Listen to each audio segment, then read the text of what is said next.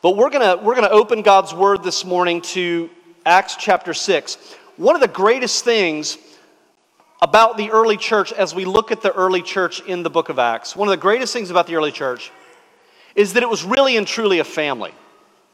It was really and truly a family. A lot of people, when they became Christians and they were baptized as Christians, that baptism meant cutting ties with their family of origin. Right? It meant breaking off those relationships. They were disowned in some cases. And so for many of these early Christians, the church became their new and only family. And so what you see in the early church is this wonderful growing family where people from all walks of life were able to find, and some of them for the first time, a place where they could belong and be cared for by a community of believers. And that's a vision that has long captivated our hearts. That's something that we strongly desire to be in Washington, D.C. and the surrounding areas. We desire for Church of the Advent to be a place of belonging, where people from all walks of life can come together and be known and loved and cared for like a family. You know, whenever people say, I moved here from somewhere else and my family is far away, but this church is like my family now, that just delights me. I feel like that means we are fulfilling what God has called us to be in this city. But being a family is not without its challenges. And being this kind of community requires that we overcome some major obstacles. The good news or the bad news, depending on your perspective, is that these challenges have been with the church since the very beginning. It's very tempting to idealize the early church, but it was far from perfect. And thankfully for us, Luke the historian, as he's recording these accounts, doesn't shy away from the challenges. And that's good news because it shows us how they were able to meet and overcome the same obstacles that we face today in the early days of the church. And so we're going to be focusing on Acts chapter 6, verses 1 through 7. Some of the biggest threats to the health and the vitality of our church are represented in these verses. So we're going to see first the problem that they were facing, then we'll see the solution, and then we'll see the result of that solution. And then we'll apply that to our context. So let's pray. Lord, we ring bells at the mention of your resurrection. But we know that this is more than just ceremony or liturgy. The truth of your resurrection means that these aren't dead words. It means that they're living words. It means that these words have a life and a mind and an intention and a power all their own. All we need to do is sit under them and allow you to do your work in our hearts. And so that's what we pray for this morning, Lord, that you would do your work through your word in and through us for your glory. We pray this in your Son's name. Amen. So first of all, let's look at the problem. I'll give you a little context so you understand what's happening here.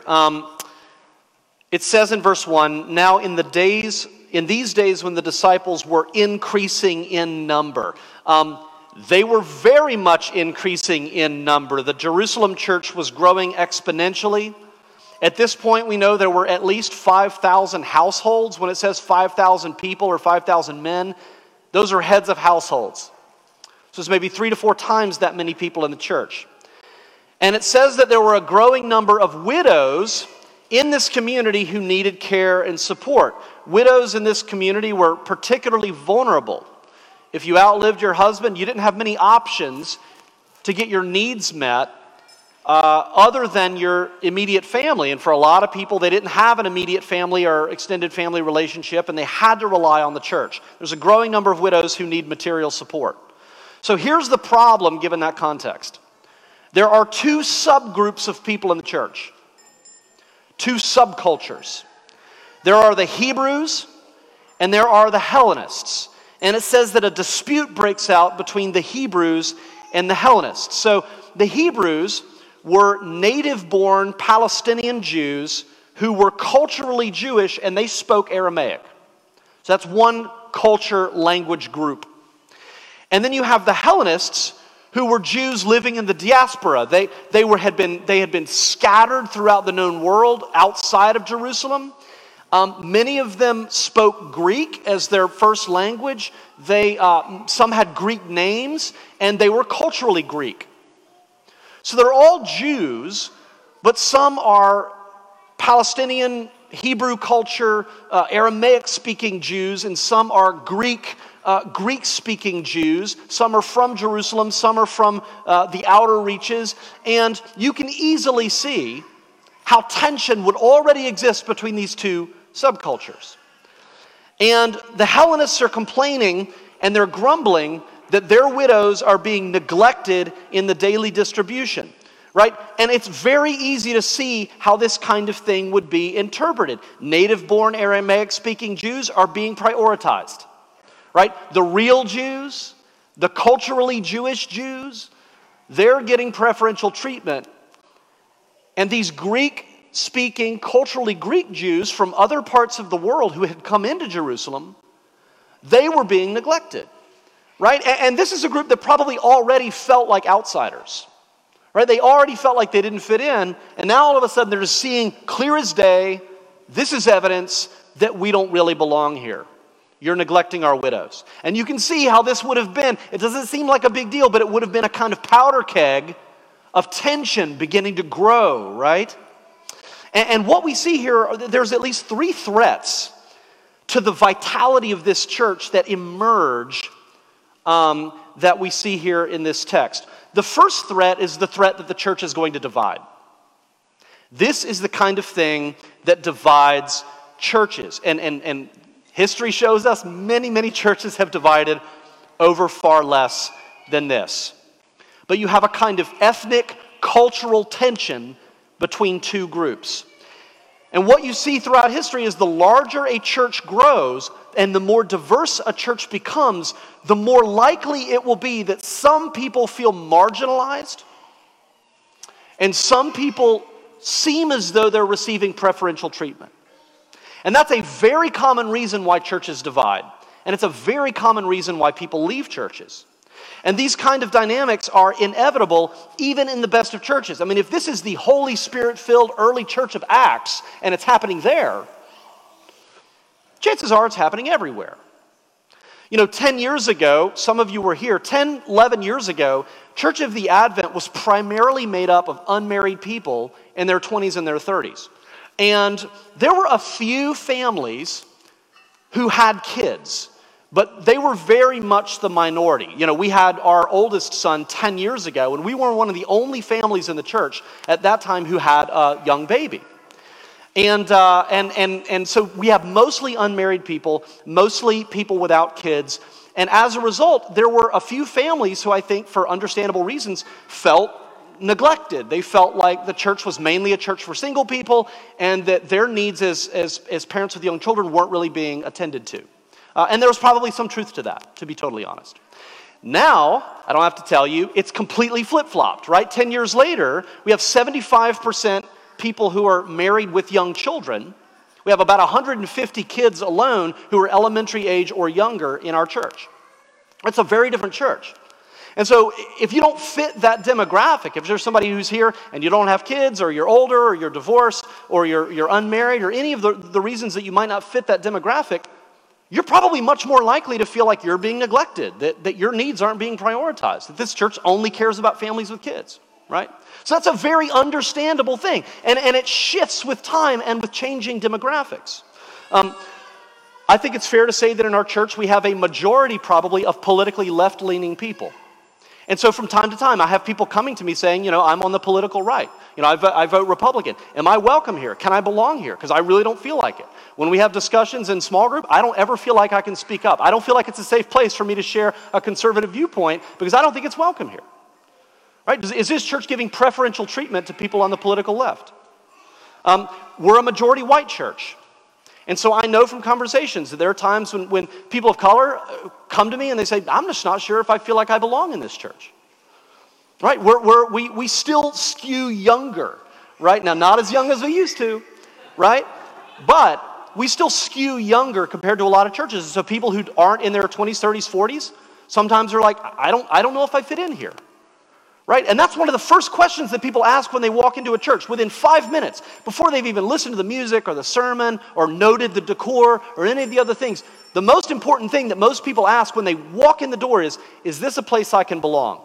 And most people answer that question within the first few seconds of walking in the door of a church. So these kinds of dynamics are inevitable. And understandably, if you're one of the people who looks around and says, I'm not sure if I belong here, it's very easy to think, man, it would be so much easier for me to go to a church full of people who are in my stage of life, or full of people who politically align with me, or full of people who look like me, full of people who see the world the way I see the world. Right? Because that would be a lot easier, be a lot less tension. You'd immediately fit right in. But that's not what happens in the early church. What we see from the earliest days of the church is it's a multicultural, multilingual community of people worshiping together. And if our desire is to reflect that in DC, if our desire is to reflect more the demographics of the neighborhoods where we live, and I believe that it is, right? If our desire is to become more multi-generational, more politically diverse, more ethnically and culturally diverse, more socioeconomically diverse, if that's where we feel like we're being called to go, we need to be vigilant. And we need to be very proactive in making sure that nobody's sitting here thinking, nobody knows me, nobody cares about me, I'll never fit in here. Right? We have to be proactive. So this is the first problem, the problem of division. People saying, this isn't my community. The second problem is equally pernicious. The problem of grumbling. Now you say, well, where do you get that? This is a legitimate issue. And it is. The issue in Acts chapter 6 is a very legitimate problem. And it's a problem that needs to be solved. The widows, we need to make sure that we're caring for all the widows in the community. And when legitimate problems arise in the church, they need to be addressed. The longer they fester, the worse it gets. But one of the things that you notice in the Greek is that Luke uses the same word in the Greek version in the Greek that you see in the Greek version of the Old Testament, which is called the Septuagint, that is used to describe the grumbling of the Israelites under Moses. So Luke uses the same word to describe this grumbling that Moses uses to describe the grumbling in amongst the people of Israel when they were in the wilderness after being set free. And I think that there's an intentionality behind this. In other words, a newly formed Israelite community wandering in the wilderness, the first thing they do is they begin to grumble. Luke says, you're looking at a new Israel, the new Israel, the new church. They're now in the wilderness of the Greco-Roman world, and one of the first things that they begin to do is to grumble. And what we need to understand is, in the Bible, grumbling is very dangerous because grumbling can start out as a legitimate concern. Right? Somebody has a legitimate concern or issue or grievance, and it can be absolutely a problem that needs to be solved. But if you're not very careful, grumbling can start to get out of control, and it can start to become harmful and start to become toxic and start to become corrosive. And so we need to ask, how can we tell the difference? There are always going to be legitimate concerns in the church. Leaders are always going to make mistakes. The church is never going to be perfect. And so from time to time for people to say, hey, here's a way that I think that we could improve this ministry, and here's a way that I think I could help with that.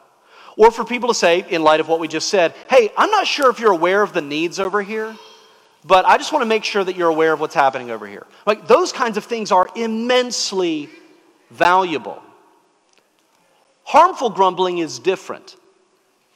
Jude in verse 16 refers to people who are grumblers and fault finders who follow their own evil desires. This is grumbling that is not motivated by a love for God or his people. It's grumbling motivated by evil desires, right, with an ulterior motive.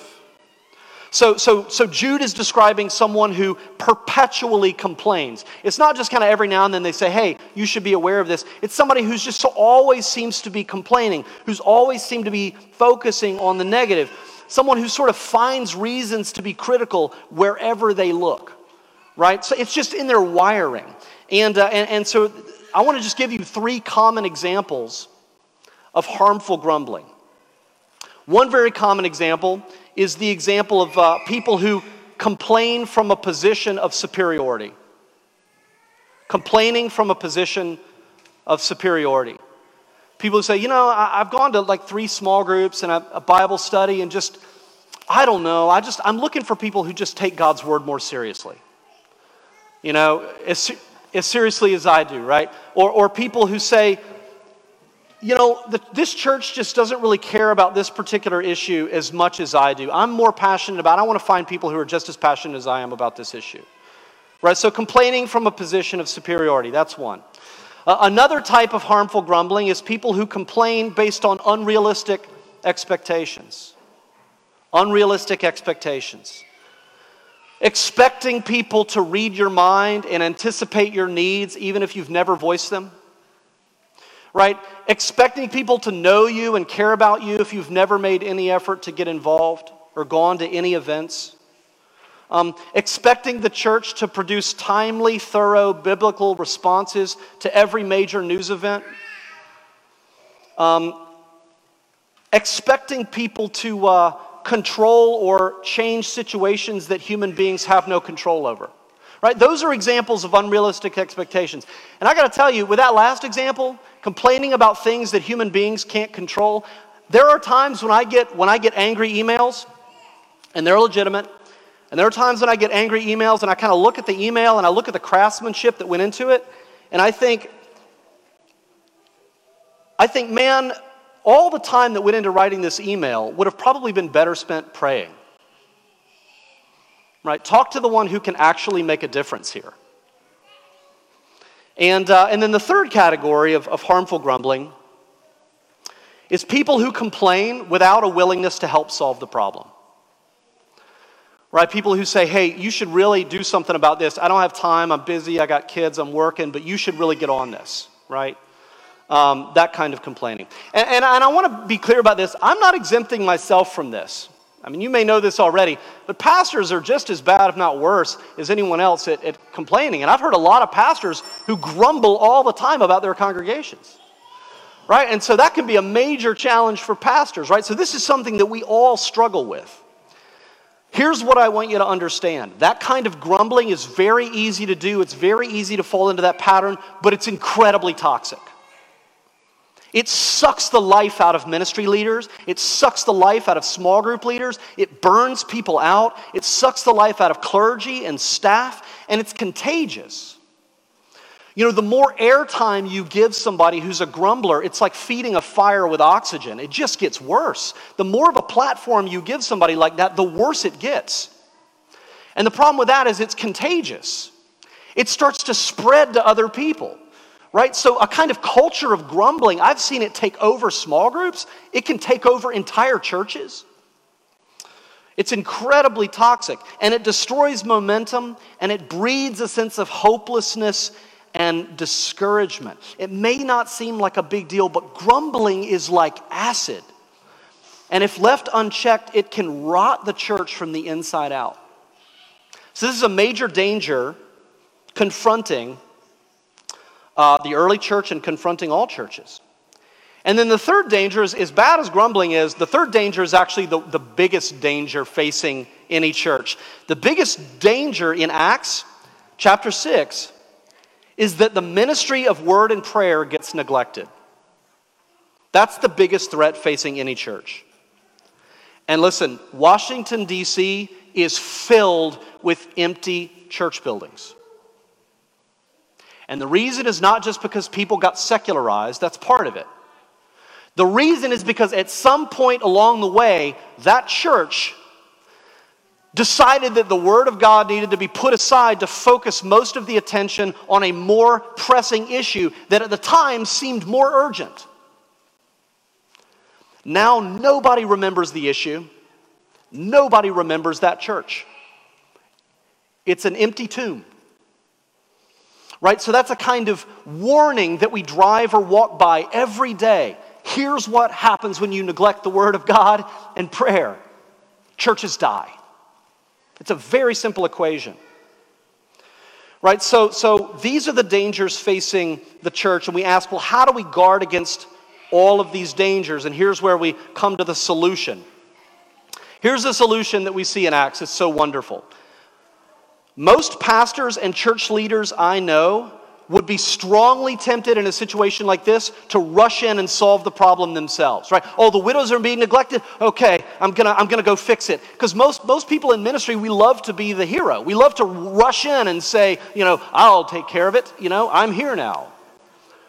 But that's not what the apostles do. This is a problem that affects everybody, and so everybody is responsible for helping to solve it. So in verse 2 it says, and the 12 summoned the full number of disciples. They say, well, okay, we've all got to be involved in the solution for this thing to work. And the reason they do that is because that's how families work, right? In families, it's not just mom who does everything or dad who does everything. In a healthy family, everybody's contributing.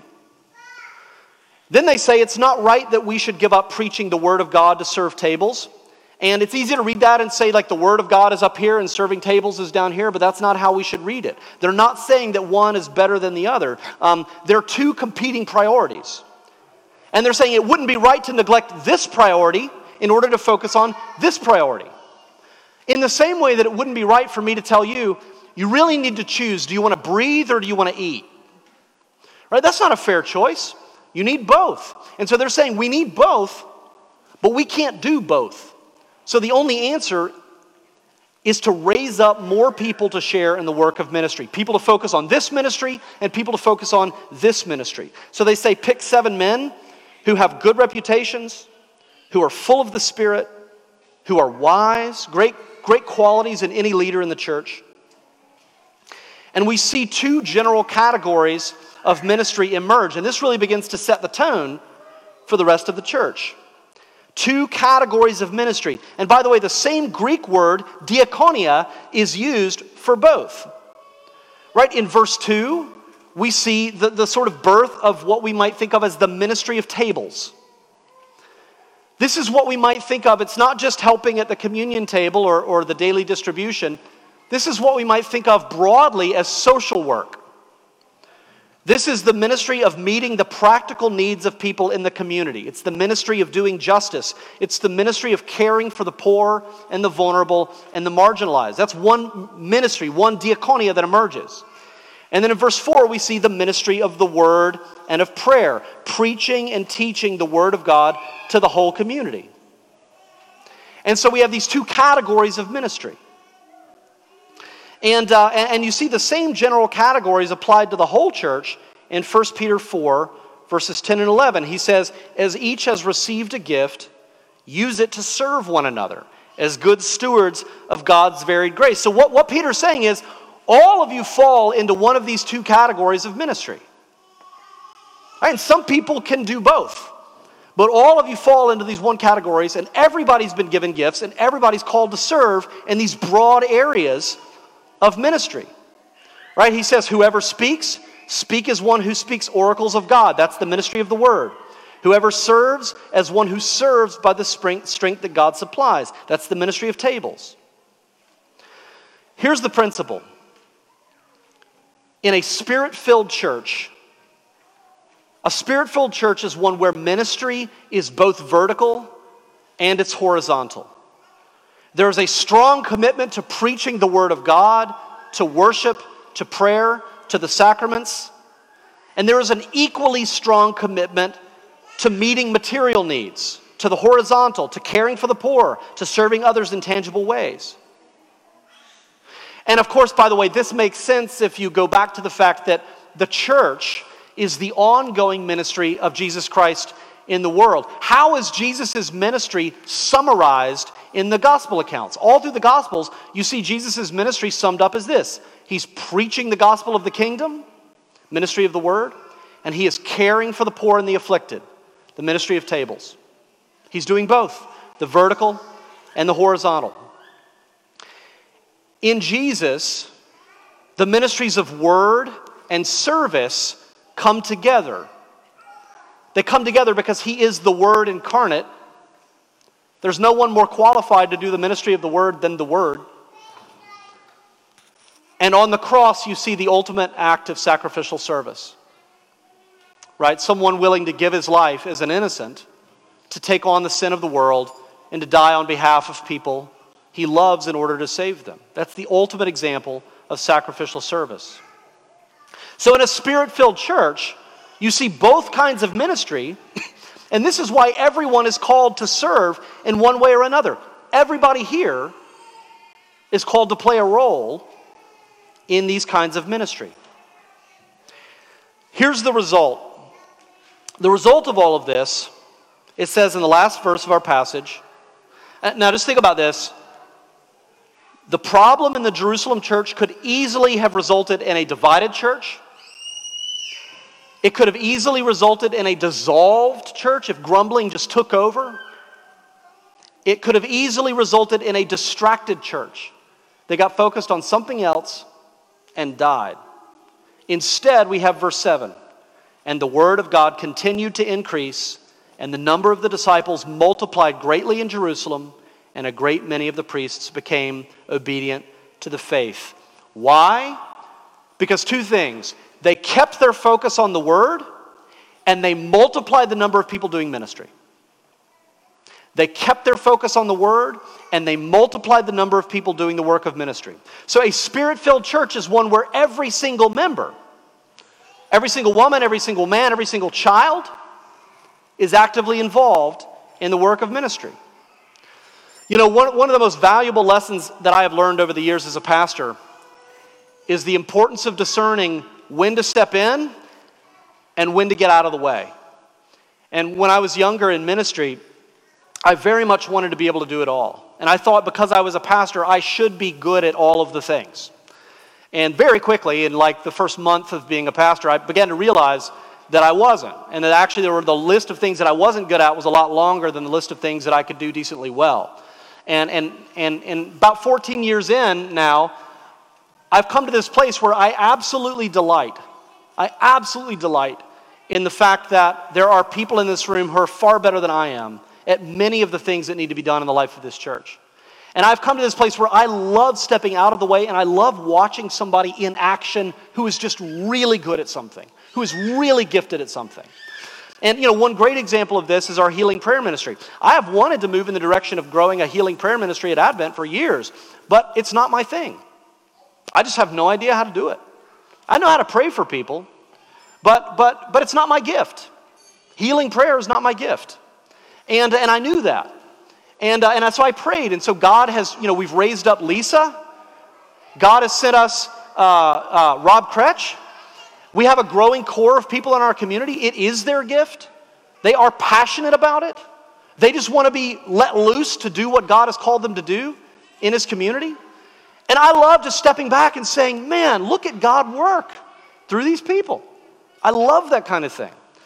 And on an average Sunday, when all of our programming is working, children's ministry is up and running, on an average, just for Sunday, how many men and women do you think it takes outside of clergy and staff? So put clergy and staff aside, how many men and women from the congregation need to be involved on an average Sunday, would you think?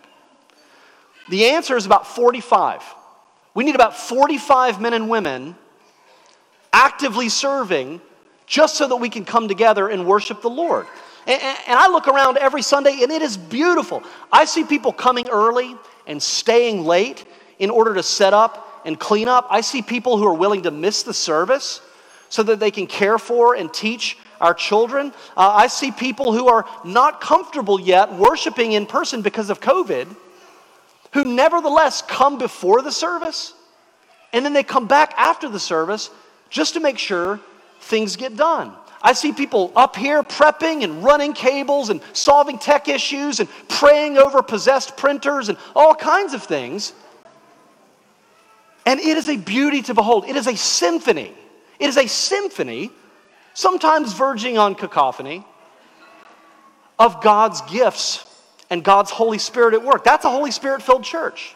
And that doesn't even include the people outside of Sunday, right? The people who serve on parish council, the people who are investing in the lives of our children, the people who are leading small groups, the people who are discipling and leading triads, the people who are serving with DC 127 or Little Lights or other area ministries.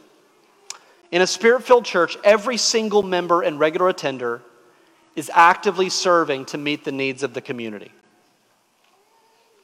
That's just the way it is. And see, the trend in every church is to turn inward. The trend in every church is to focus more and more on your own needs, on your own preferences, to become more and more consumeristic, and to think of the church primarily as a service provider. And listen, for the last year, that's essentially what we've been. We've been literally providing an online service experience. But that's not really what a church is. It's been helpful, but we've been in survival mode. Like we've just come through major crises. And so we're all still in this kind of survival mode. I've just got to hunker down and just meet my most basic needs. But a church is not a service provider. A church is a family. And in a family, everybody has a job to do. You know, I don't know about your family, those of you with kids, but in our family, everybody shares in the work that needs to be done. And if my kids are listening, just want to remind you of this. Everybody shares in the work that needs to be done. Our boys are 10 and 8, and our boys fix meals occasionally when they need to. They empty the dishwasher every single day. They take out all the trash and recycling. They roll the canisters out to the road once a week. They can fold and put away laundry. They've started trimming the hedges. They feed and water the dog. Like these are their jobs, and they do them. And when they don't do them, the dog doesn't eat, right? So they do them. Our 3-year-old is currently learning how to wash dishes, and she loves vacuuming up stuff with the dust buster. And those are her jobs, right? Because that's how families work. Here's the best part of this, though. And this is true in your own, this is going to be true in your family. Or if you have roommates, it's the same deal. You know, I used to live with a bunch of guys, and we had this rule that if you didn't wash your own dishes, and it went more than a couple of days, you would find those dishes often under your covers down at the foot of your bed. So you'd be up studying late, you know, you'd get back from the library, and it's like you know, midnight, and you're climbing into bed, and you stick your feet down into an old bowl of mac and cheese that's been sitting around for a couple of days. That happens exactly once, and then you start washing your dishes. Because we tried to operate like a family in that household, right?